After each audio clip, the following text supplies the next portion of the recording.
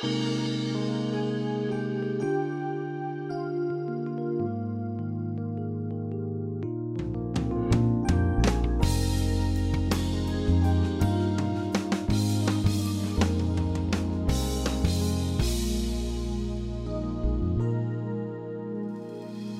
to Peace by Believing with Jon Redmond, Associate Pastor of First Baptist Church in Pasadena, Texas. Scripture tells us that we will face problems in our lives. As believers, how are we supposed to respond to the problems that we encounter? On today's program, Jon will look to God's Word to answer that question in his message, Don't Wrestle with Your Problems. If you'll open your Bible this morning to the book of Genesis, first book in the Bible, and find chapter number 32. And while you're finding that, I want to ask you a question today. If it were possible to get all the Christians in the world in one room at the same time, and that's not possible because there are 2.38 billion Christians in the world. At least there are that many people who profess to be Christians, so that's almost or approximately 1/3 of the human population says that they are Christians. And so if we could get all the Christians under one roof and ask them this question, how do you think the answers would come in? Here's the question. If the moderator got up and said to all the Christians, we're living in a world that is becoming more and more secular, that is becoming less and less godly, and that is becoming more and more hostile to the Christian faith itself, what should we as Christians be known for in the world in which we live? So that's the question. What should we be known for? And all of us who are Christians, we began to talk about that and think about that, and we turned in our answers, and then they began to assimilate those answers. I think the number one answer to that question would be this. We as Christians should be known for what we believe. I think that's what most of us would say. We should be known as people who believe the Bible is the perfect Word of God. We should be known as people who believe that Jesus Christ died on that cross to pay for our sins, and that is through Him and Him alone that we can be saved. We should be known as people who believe that God is sovereign, absolutely in control of every situation, and that He has an unbelievable way of bringing good out of the worst imaginable situations in life. And we could go on with different things that we believe. But the point is, the first answer to that question would be, we should be known for what we believe. And that's true, we should.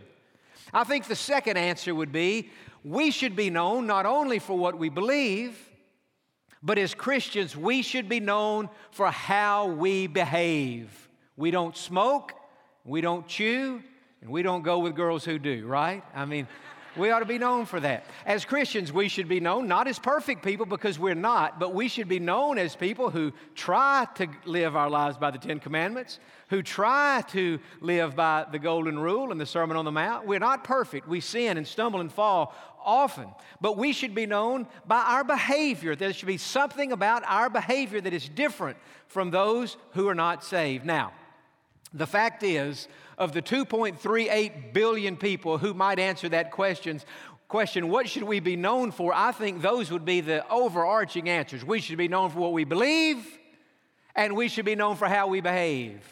But friend, let me tell you, there's a third answer that should be given in response to that question, and that is this. As Christians, we should be known as people who are seeking to become more and more like Jesus Christ.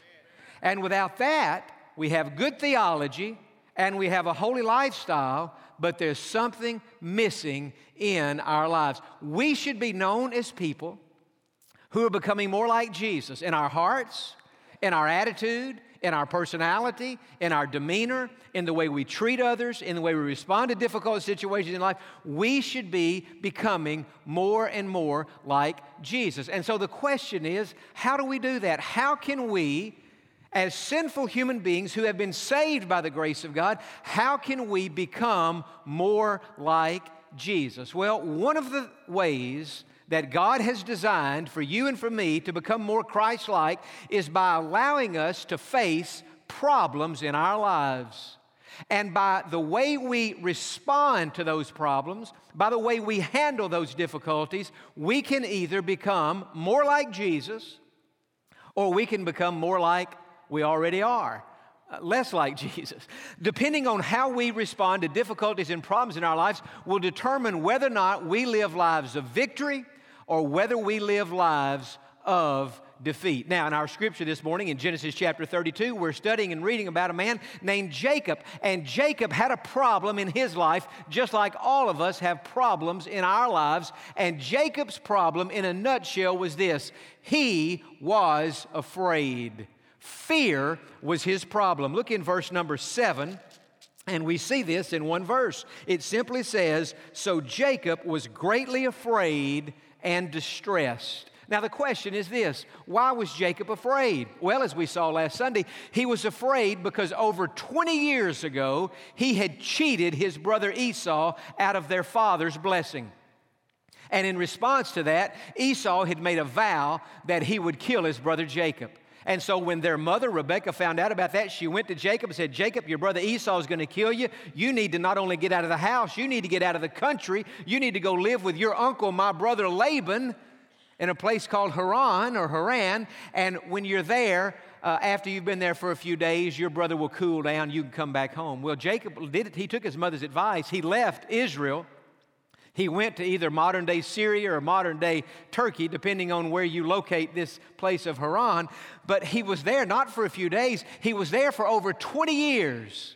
And at the end of those 20 years, God spoke to him and said, "Jacob, it is time for you to go back home. It's time for you to go back to Israel. Time for you to go back to your homeland." And so he did. But Jacob knew that in traveling from where he had lived for over 20 years back to Israel, he would have to pass through the area where his brother Esau lived. And he was afraid. Now think about this. Jacob, for over 20 years, has been afraid, which that would naturally cause anxiety. And as we saw last week, he came to a place in his life where he was all alone as he waited to meet his brother. Those three things are three major problems. When you feel afraid, anxious, and then on top of that, you're all alone. And so you can imagine, we can all relate to what Jacob was feeling and what Jacob was going through. And so those were Jacob's problems. And I'm asking you today, what is your problem? I started to ask, how many today have a problem? Raise your hand. But I think we would all raise our hand. We all have a problem. But I'm not asking you, do you have a problem today? I'm asking you today, what is your main problem? Is it fear? Is it anxiety? Is it that you're alone? Maybe your problem is emotional, financial, physical, relational. It could be 1,000 different problems. But that problem that God has allowed into your life is something that God wants to use to help you become more like Christ, and you can become more like Christ if you will learn to handle that problem correctly. Now, most of us, at least this is my experience, but I think it's all of our experience, when we have a problem, let's just take the three problems that Jacob had. He was afraid, he was anxious, and he was alone. Most of us, when we have one of those problems or a similar problem to that, or any type of problem, what we do is we wrestle with that problem. We identify the problem and we say, "I don't want this problem to be in my life." And so we begin to wrestle with that problem. We say, "I want to eliminate this problem from my life." When we wake up in the morning, that problem is on our mind. We go through the day, problem's still there. We go to bed at night, we're still thinking about that problem. And we wrestle with that problem. Now, the purpose of this message this morning in one sentence is simply this: don't wrestle with your problem. Wrestle with God about your problem. I've learned this in life. When we have a problem, let's just take anxiety. That's something we can all relate to. Let's just say today you're really struggling with anxiety. You're nervous. You're restless. You can't relax. You can't slow your mind down. You're anxious. You're uptight. Well, when we're going through a season like that, if we say, "I want to rid myself of this anxiety, I want to eliminate this problem from my life," the natural human thing to do is wrestle with that anxiety. And so all day long, we're thinking, don't be anxious, don't be uptight, don't be nervous. And the whole day is a wrestling match with anxiety. But I've noticed this: the more we wrestle with anxiety, the bigger anxiety becomes in our life, because anxiety now is the focus of our life. But if we can learn how, instead of wrestling with anxiety, to wrestle with God about our anxiety, then God, not the anxiety, becomes the focus of our lives. Now, in this scripture we're reading today, Jacob, 3 problems: afraid, anxious, and alone. And yet we read in verse 22 how he dealt with that problem. And it says, and he arose that night and took his 2 wives, his 2 female servants, and his 11 sons, and crossed over the ford of Jabbok. That word Jabbok, that was kind of a tributary coming out of the Jordan River. And so they crossed over the shallow part of that and to get to where they're going. And we read in the next verse that he took them, sent them over the brook, and sent over what he had. Then Jacob was left alone, alone in his fear and alone in his anxiety. It's interesting, as they crossed that river Jabbok, that word Jabbok literally means he will empty.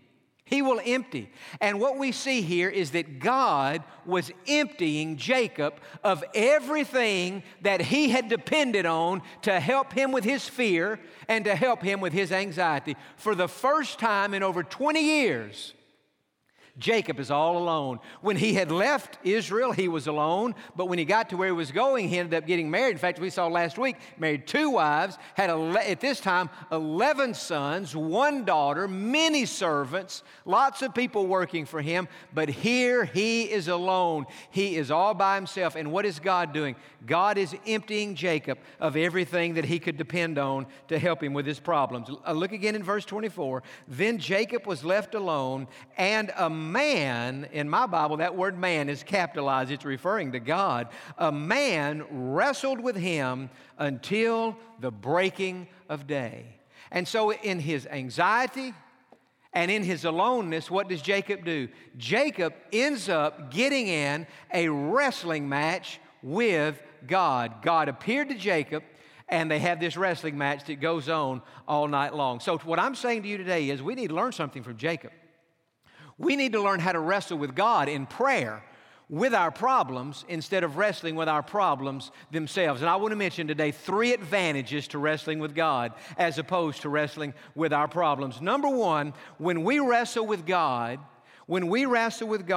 our focus is on Him, not on our problem. Our focus.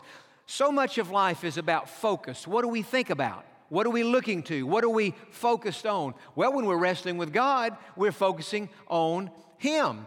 And that's what Jacob was focused on. When God showed up on this particular night, Jacob was all alone, and they had this wrestling match. Jacob is no longer thinking primarily about his fear or his anxiety or even the fact that he's alone.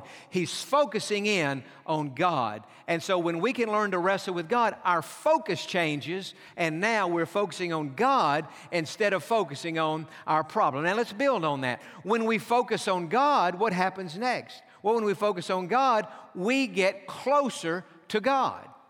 Here you can imagine Jacob all night. He's wrestling with God. Well, as that wrestling match was going on, he is, by definition, he's getting closer to God. Wrestling is one of those sports that you can't do from a distance. There's some sports you can play and not get too close to the other people who are playing that sport with you. If you play golf, you don't have to be too close to the other golfers. If you play tennis, you're a long way off and there's a net that separates you. But when you wrestle with somebody, you are very, very close to that person. I don't know how many of you are fans of wrestling, but I grew up being a fan of professional wrestling, and I want to say for the record, I believe it's not fake. I believe that wrestling is real. And I know a lot of people think it's fake, but I don't think they would get in the ring with those people that they're calling it to be a fake sport with. But in wrestling, what happens? In wrestling, you are right up against the other person. Now think about this. You've got a problem in your life. Maybe it's anxiety. Maybe it's that you're alone. Maybe it's that you're afraid. Maybe it's that you're depressed. Maybe it's a sin problem. Maybe it's pornography. Or maybe it's gambling, or maybe it's alcohol, or maybe it's drugs, or maybe it's whatever it might be. And you're wrestling with this problem all day long. You say, I want to rid myself of this problem. Well, listen to me. The more you wrestle with that problem, the closer that problem is going to get to you. You've got to change your focus from the problem to the God who can deliver you from that problem.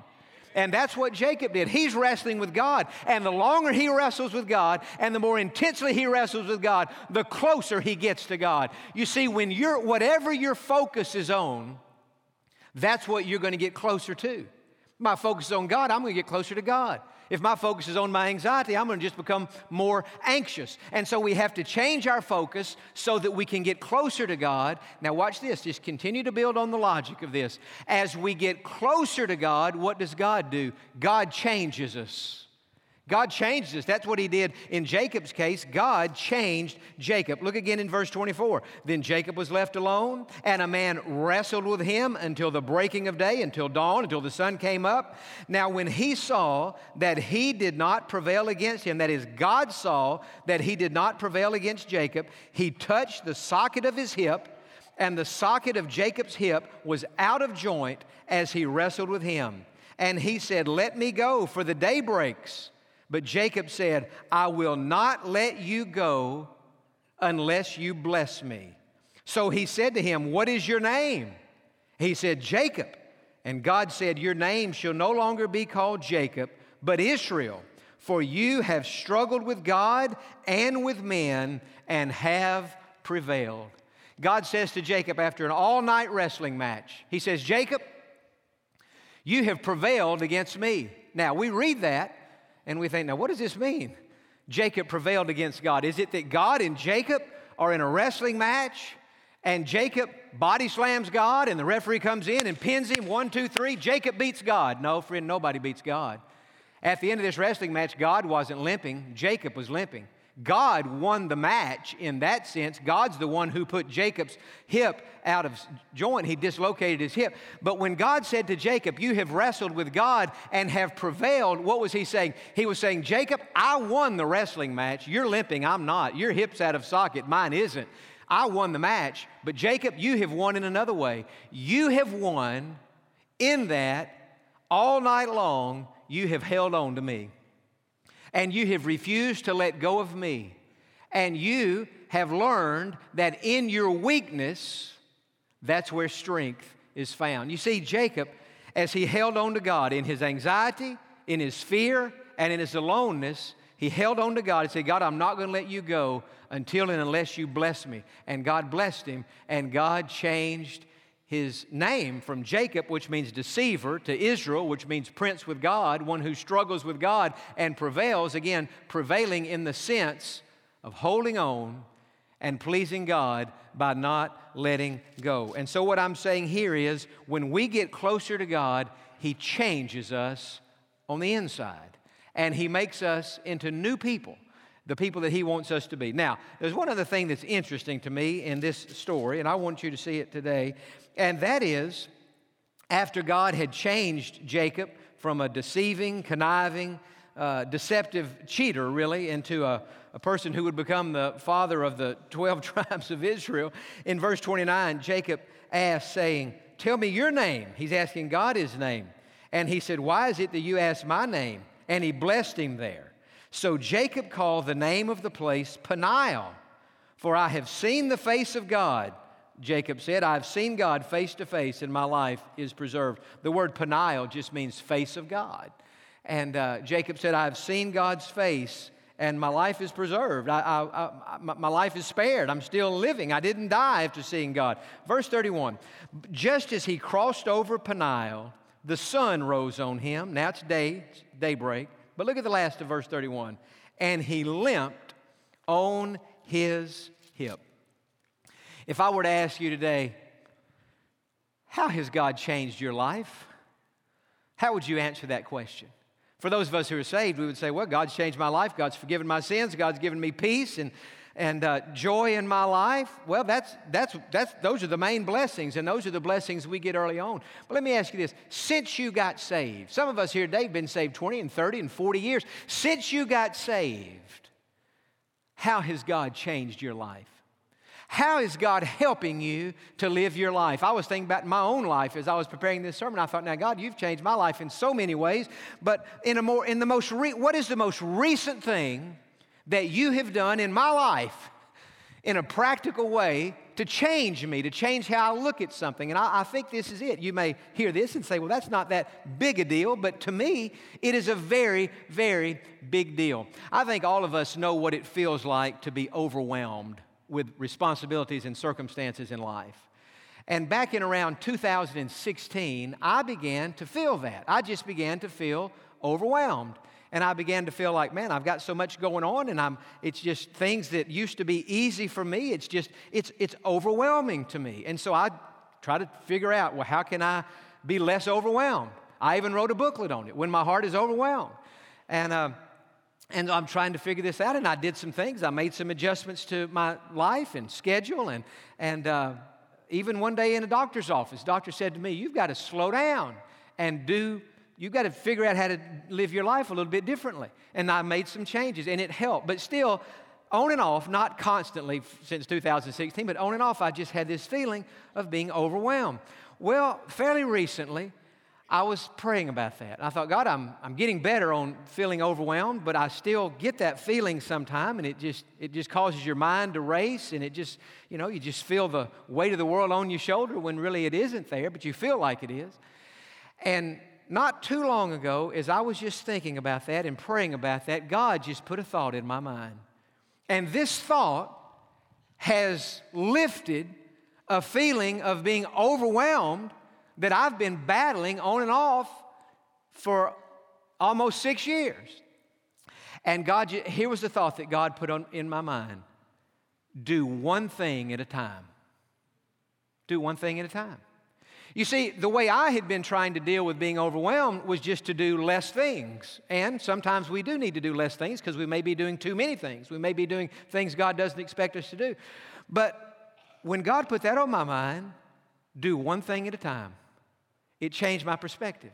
I was speaking at a service not too long ago, and when it was about to be my time to speak, I just had this peace and I thought, God, I'm not thinking about where I'm going to go after this. I'm not thinking about where I'm speaking at next or what I'm doing. My mind is focused in on this moment. I'm here, it's now, and I'm doing one thing at a time. And I'm just saying for me, and that may not resonate with anybody else in the room, or it may if you're struggling with feelings of overwhelm. But for me, doing one thing at a time, living in the moment, trusting God in the moment in which we live. The clock on the wall says it is 10:06 a.m. on Sunday morning. Now, many today, if you're feeling overwhelmed, you're not even thinking about 10:06. You're thinking about what you're going to do at 12:30 or 3 o'clock or 6 o'clock tonight or this week or the responsibilities you have or maybe a big doctor's appointment or something going on this week. And here we are on Sunday morning in church at 10:06, sermon's being preached, but your mind's not in 10:06. Your mind is what all's coming up this week. Well, I'm telling you, you live with that long enough, you're going to develop some anxiety because you're not living in the moment. Did you know if you study like professional athletes and even actors, the big thing now in Hollywood and in sports is this whole thing about focus and about living in the moment. In fact, much of the meditation that is taking place from these Eastern religions is all in the name of to try to focus and to try to live in the moment and to breathe. And much of yoga and meditation, it's all about this trying to empty our minds. And this is what they say, empty your minds of everything that could be a distraction and focus on the present moment. The difference between Christian meditation and that Eastern non-Christian meditation is that while that type of meditation says, empty your mind of everything that could be a distraction, Christian meditation says, don't empty your mind, fill your mind with the presence of God with you in this moment. And it is God and His presence with you that will give you peace. Do you desire that kind of peace that John was just talking about? You can get it from Jesus because He is the Prince of Peace. Won't you pray with me now to ask Him into your heart? Dear Jesus, I believe that you love me and that you died on the cross to pay for my sins. I ask you to come into my heart, forgive my sins, and make me a Christian. I ask you to save me, and I trust you to do it. In your name I pray, amen. We would love to know about it if you just asked Jesus into your heart. Please send us an email to info@peacebybelieving.org. Thank you for joining us today. We look forward to you being with us on the next Peace by Believing with Jon Redmond.